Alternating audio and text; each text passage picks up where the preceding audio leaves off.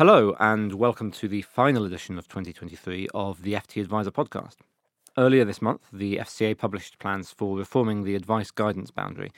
These plans will include what the FCA calls an innovative new approach to allowing firms to provide support to tailored groups of people in similar circumstances. And it will also include a new form of simplified advice to make it easier for advisors to provide some form of personal recommendation to clients with more straightforward needs. I'm Damien Fantato, Deputy Editor at FT Advisor, and with me today is Rachel Vey, Head of Public Policy at AJ Bell. Hello, Rachel. Hi, Damien. So we're going to start from a fairly broad brush approach. What were your initial reactions to the FCA's proposals? Well, I think generally mine and the industry as a whole was really generally positive. I think they have moved on the debate. There are so many people who need more help in planning and making financial decisions. And this could hopefully be the start of them getting the help that they need. When we look at the FCA statistics on this, they do a really massive survey every 2 years called a Financial Lives Survey. And this was published in the middle of last year. And it's a really big piece of work. It's got loads of useful statistics in it. But one of the figures that the FCA took from that was that only 8% of people receive regulated advice at the moment. And when you compare it to previous surveys that they've done, this figure really hasn't moved on. It hasn't increased at all. So not enough people are getting good quality help. When you look a little bit deeper, though, it is a little bit more positive than the 8% figure that the FCA keeps banding around. If you look at people who've got investable assets of more than 10,000, the proportion of people getting advice is 31%. So that's more positive. But I think really generally that's still too low and there's still more work we can do here. When FCA looked a little bit further with the stats, they said that 28% of people who didn't receive regulated advice might need it because they had more than £10,000 investable assets, or they had more than £10,000 in a DC pension and they intended to retire in the next 2 years. So the FCA and the Treasury, they want to close that help gap. And holistic advice, I think, is by far the best solution. But it's just not the most appropriate solution for all of these people. So we need to look, as an industry, we need to look wider, and we need to figure out how to close that help gap. One of the points that the FCA made in its paper was that this is most likely to appeal to large vertically integrated businesses, the quilters of this world. Do you think that's likely to be what happens in practice? I'm not entirely sure that I agree with that. I think there were 3 parts of the paper. There was the first one was clarifying advice guidance boundary. The second one was introducing proposals called targeted support, and the third one was simplified advice. I think in particular the proposals for targeted support could be a game changer. I think they could really help those people who can't or won't get financial advice, and to get them the help that they need to figure out the best way forward. And I think that applies to all firms. Will be hopefully what they will do. The proposals for targeted support, at the moment, are really quite green. It's still very much fresh. The FCA and the Treasury put forward some proposals on how this could work in practice, but we really now need to work with them, and the industry needs to work with them to figure out how they can work in practice. But it's not just applying to providers and platforms and pension schemes. Hopefully we can see that targeted support could work for advisors as well. And if that's the case, it could work across the board, that any type of financial services firm would be able to help their customers and be able to give them these sort of like nudges, and some maybe leading to a selection of options, or give them a nudge in the right direction. And I think that could help a whole load of firms, including advisor firms. Recent ABI research showed that people getting personal guidance rather than generic guidance meant that people were just more engaged, and they thought about their decision and their choices. And so I really believe that targeted support could help people do that. And I think also it could be a stepping stone as well. I think in a way, you don't know what you don't know. And having a nudge in the right direction may just put some people in the position where they think, well, actually, is this really the best option for me? Or should I look a little bit deeper? And I hope it will be a stepping stone to regulated advice. Yeah, because the FCA's point, I suppose, is that it's allowing cross-subsidization to return to an extent, so that if you have so that one part of a financial planning business can cross-subsidize another part of a financial planning business, which will, in theory, allow a company that has a platform, a DFM, and all of these various different arms to cross-subsidize what it's doing in the targeted support market, for example. But you don't see that as necessarily being a barrier to some smaller advice firms getting into this market. No, I think you need to look at what the proposals are going to do and the sort of help that people need. And advisors will know much better than I will what their client bank is and what different type of help their clients need at different points. And for some advisors and some advisors models, they will say, well, actually, no, this just doesn't work for us. We want to offer holistic advice to all of our clients all of the time, and that's the right solution. But I think what it does is it puts another option on the table for maybe looking at different types of clients, or for example, relatives of current clients, and widening out into intergenerational planning and aspects like that.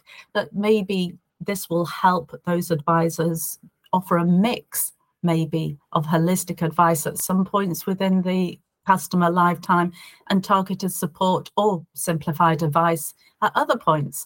I don't think it has to be one or the other. I think you could just look at this. We don't all need the same help all the time, or not all the clients need all the same help all the time. And it's just really about segmenting and making sure that you know what offer of support and guidance and help and advice you're offering to which clients and when, and what you want to achieve from that. Sure.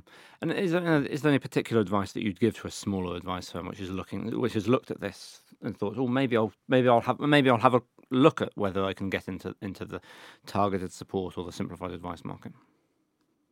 Well, I think it's really about understanding your client bank and your target markets. I think smaller advice firms, in a way, are going to have a much more well-defined target market. They're not going to try to be everything to everyone. They just can't do that with the resources they've got. So this may not form part of it. And targeted support or simplified advice may not form part of their proposition. But they really need to just think about how commercially viable it is going to be, how much liability they're going to take on, and whether it fits with the strategy of the firm. But maybe one way that they would want to do this is if they wanted to introduce new advisors into the firm, then they could maybe say, well, we're going to have somebody come in, but they're going to offer advice or targeted support or on a different basis. Or, as I said, maybe they want to extend out the support or the advice that they give to the wider family of existing clients as well. But I think it's really a very individual decision, and it really just depends upon the strategy and the proposition of the advisor firm. Mm-hmm.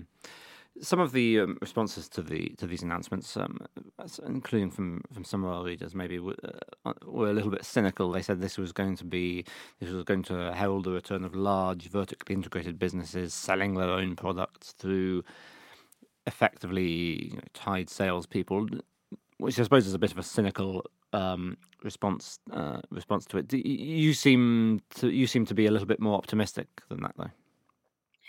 I can understand the cynicism, and I can understand the reaction from some parties, and I think it is no surprise that that's happening. I think we've been through so many discussions, right from 2006 and the Gleneagles speech, right through RDR up to 2023, all about how do we make advice work and how do we widen it out and how do we make sure more people are getting good quality advice.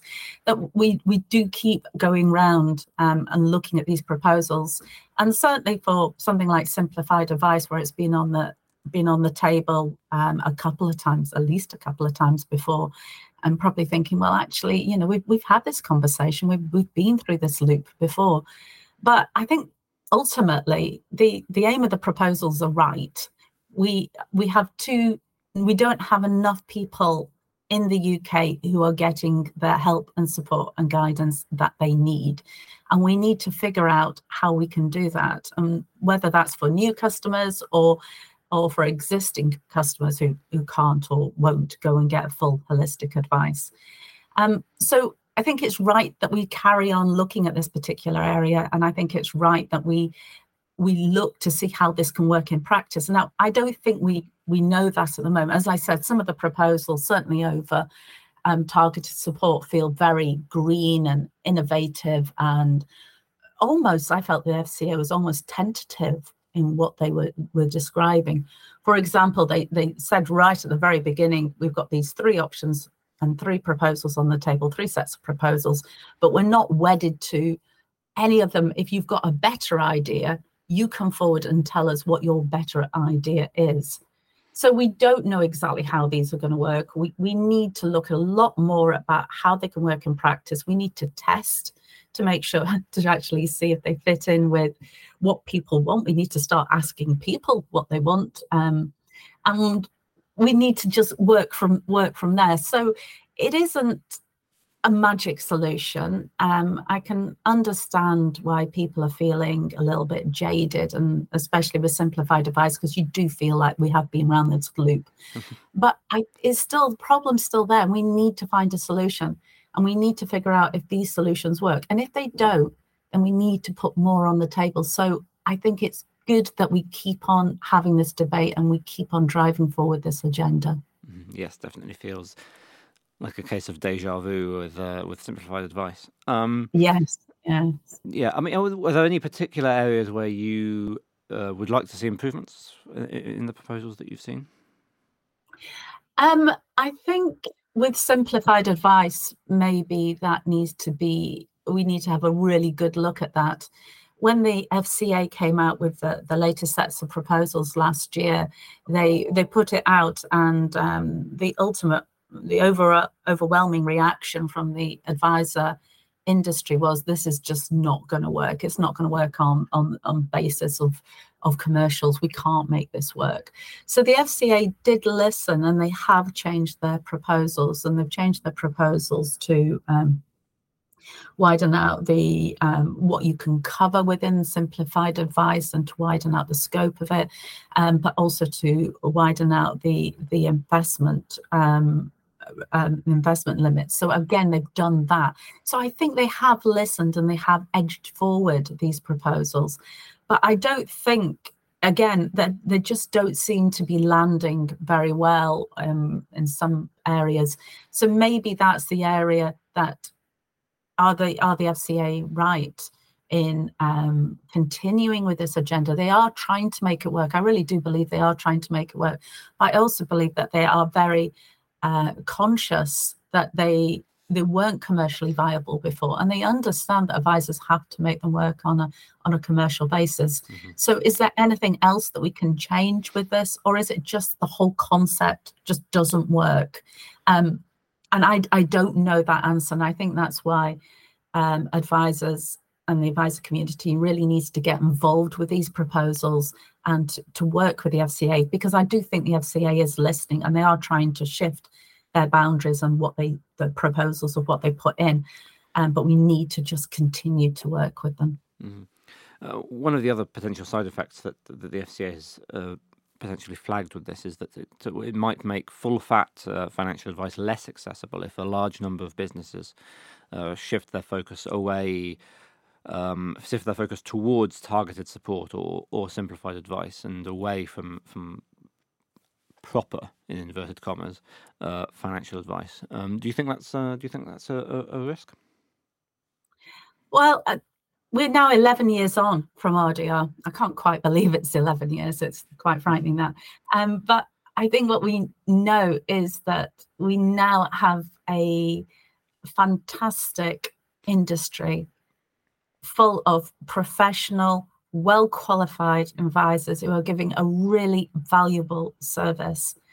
I was saying earlier about the FCA stats and that only 8% of people get financial advice, and it all feels quite negative and small. When you dig a little bit further into their stats, though, for them from the Financial Life Survey, they asked the people who did get financial advice, what do you think about it? And it was really overwhelming. It showed, the responses showed that people really appreciate financial advice. Those ones who get it really value the service. 87% trust their advisor, 84% were satisfied with them, and 85% were confident with the advice they've been given. So when people get financial advice, then this really works. They know what they're getting, they trust what they're getting, they trust the people who are giving them this. So I think there is a definite need for this quality of service. And I just don't think that this demand will be disrupted. I'm really hopeful that actually the opposite will happen. That, again, I'm coming back to this point, which is you don't know what you don't know. People really don't understand all the ins and outs of financial decisions, and they're scared in a way to open that Pandora's box and to actually start looking at that. But if we can actually nudge them to start thinking, oh, right, well, okay, well, what decision do I have to make? For example, how am I going to take my pension money? Then it may be a case that the more you know, the more you realize, well, actually, I don't think I can make that decision on my own, even with you giving me a statistic saying 70% of people like you chose drawdown or whatever it happens to be. They don't think they can do it. So I'm really hopeful that the opposite will happen, and that people will be nudged to seeing what the benefits of financial advice are, and to look at the complete financial decision, and that hopefully that we can do that. I really hope that the government and the regulators, through these proposals, that they champion the benefits of holistic advice, because it is the gold-plated service, and they should carry on, and that should be at the bedrock of everything we are saying about how to close the health gap. That if I could, wave a magic wand and everybody could get holistic advice, that would be the best outcome. Of course it would. It would be wonderful. But it's just, we can't make that happen. It's just not appropriate. It's not going to work. So we need to make sure as many people as possible get more help. And if that nudges them into getting the holistic advice, the ultimate, then that has to be a good thing. And I think that's really what one of the aims and one of the strategic outcomes of these proposals should be. Mm-hmm. Lots of food for thought there. Hopefully, these reforms will work for the better. Thank you very much, Rachel. That's our last podcast of 2023. Rachel, do you have any outlandish predictions for 2024? Well, I think 2024 is going to be an interesting year, because the general election, I think, is going to set the agenda completely for the retirement and savings landscape for the next few years. Obviously, it's Labour Party are the odds-on favourite to take the reins, and we know that they're already working on their plans for financial services. We're going to get a whole new pensions tax regime in April, which is still quite scary for me at the end of 2023. There's a lot of work to do, only 3 months to get this in place. And it is some big changes for pension schemes, but also for advisors to get to grips with. And I think we're also going to see these advice proposals carry on and hopefully getting towards a good conclusion towards 2023. So I probably haven't got any outlandish predictions for the retirement and savings, but if I can put in maybe more of a more of a general one. I think my really outlandish one may be that England actually wins the Euros. And we get the first major men's title in my lifetime. And bearing in mind how old I am, I think that's really actually saying something. So we'll maybe keep our fingers crossed for that one. I'm going to hold you to that one. Excellent. Yeah. Thank you very much, Rachel. Thank you very much for listening. And thank you for listening throughout 2023. And have a great Christmas, Rachel, and to all our listeners. And tune in again in the new year for the next edition of the FT Advisor podcast. Thank you. Support for this podcast and the following message come from Corient. Corient provides wealth management services centered around you. As one of the largest integrated fee-only registered investment advisors in the U.S., Corient has experienced teams who can craft custom solutions designed to help you reach your financial goals, no matter how complex. Real wealth requires real solutions. Connect with a wealth advisor today at Corient.com. That's Corient.com. Join Capital Group CEO Mike Gitlin for a new edition of the Capital Ideas Podcast. In unscripted conversations with investment professionals, you'll hear real stories about successes and lessons learned, informed by decades of investment experience. It's your look inside one of the world's largest asset managers. New episodes are available monthly. Subscribe wherever you get your podcasts. Invest 30 minutes in an episode today. Published by American Funds Distributors, Inc.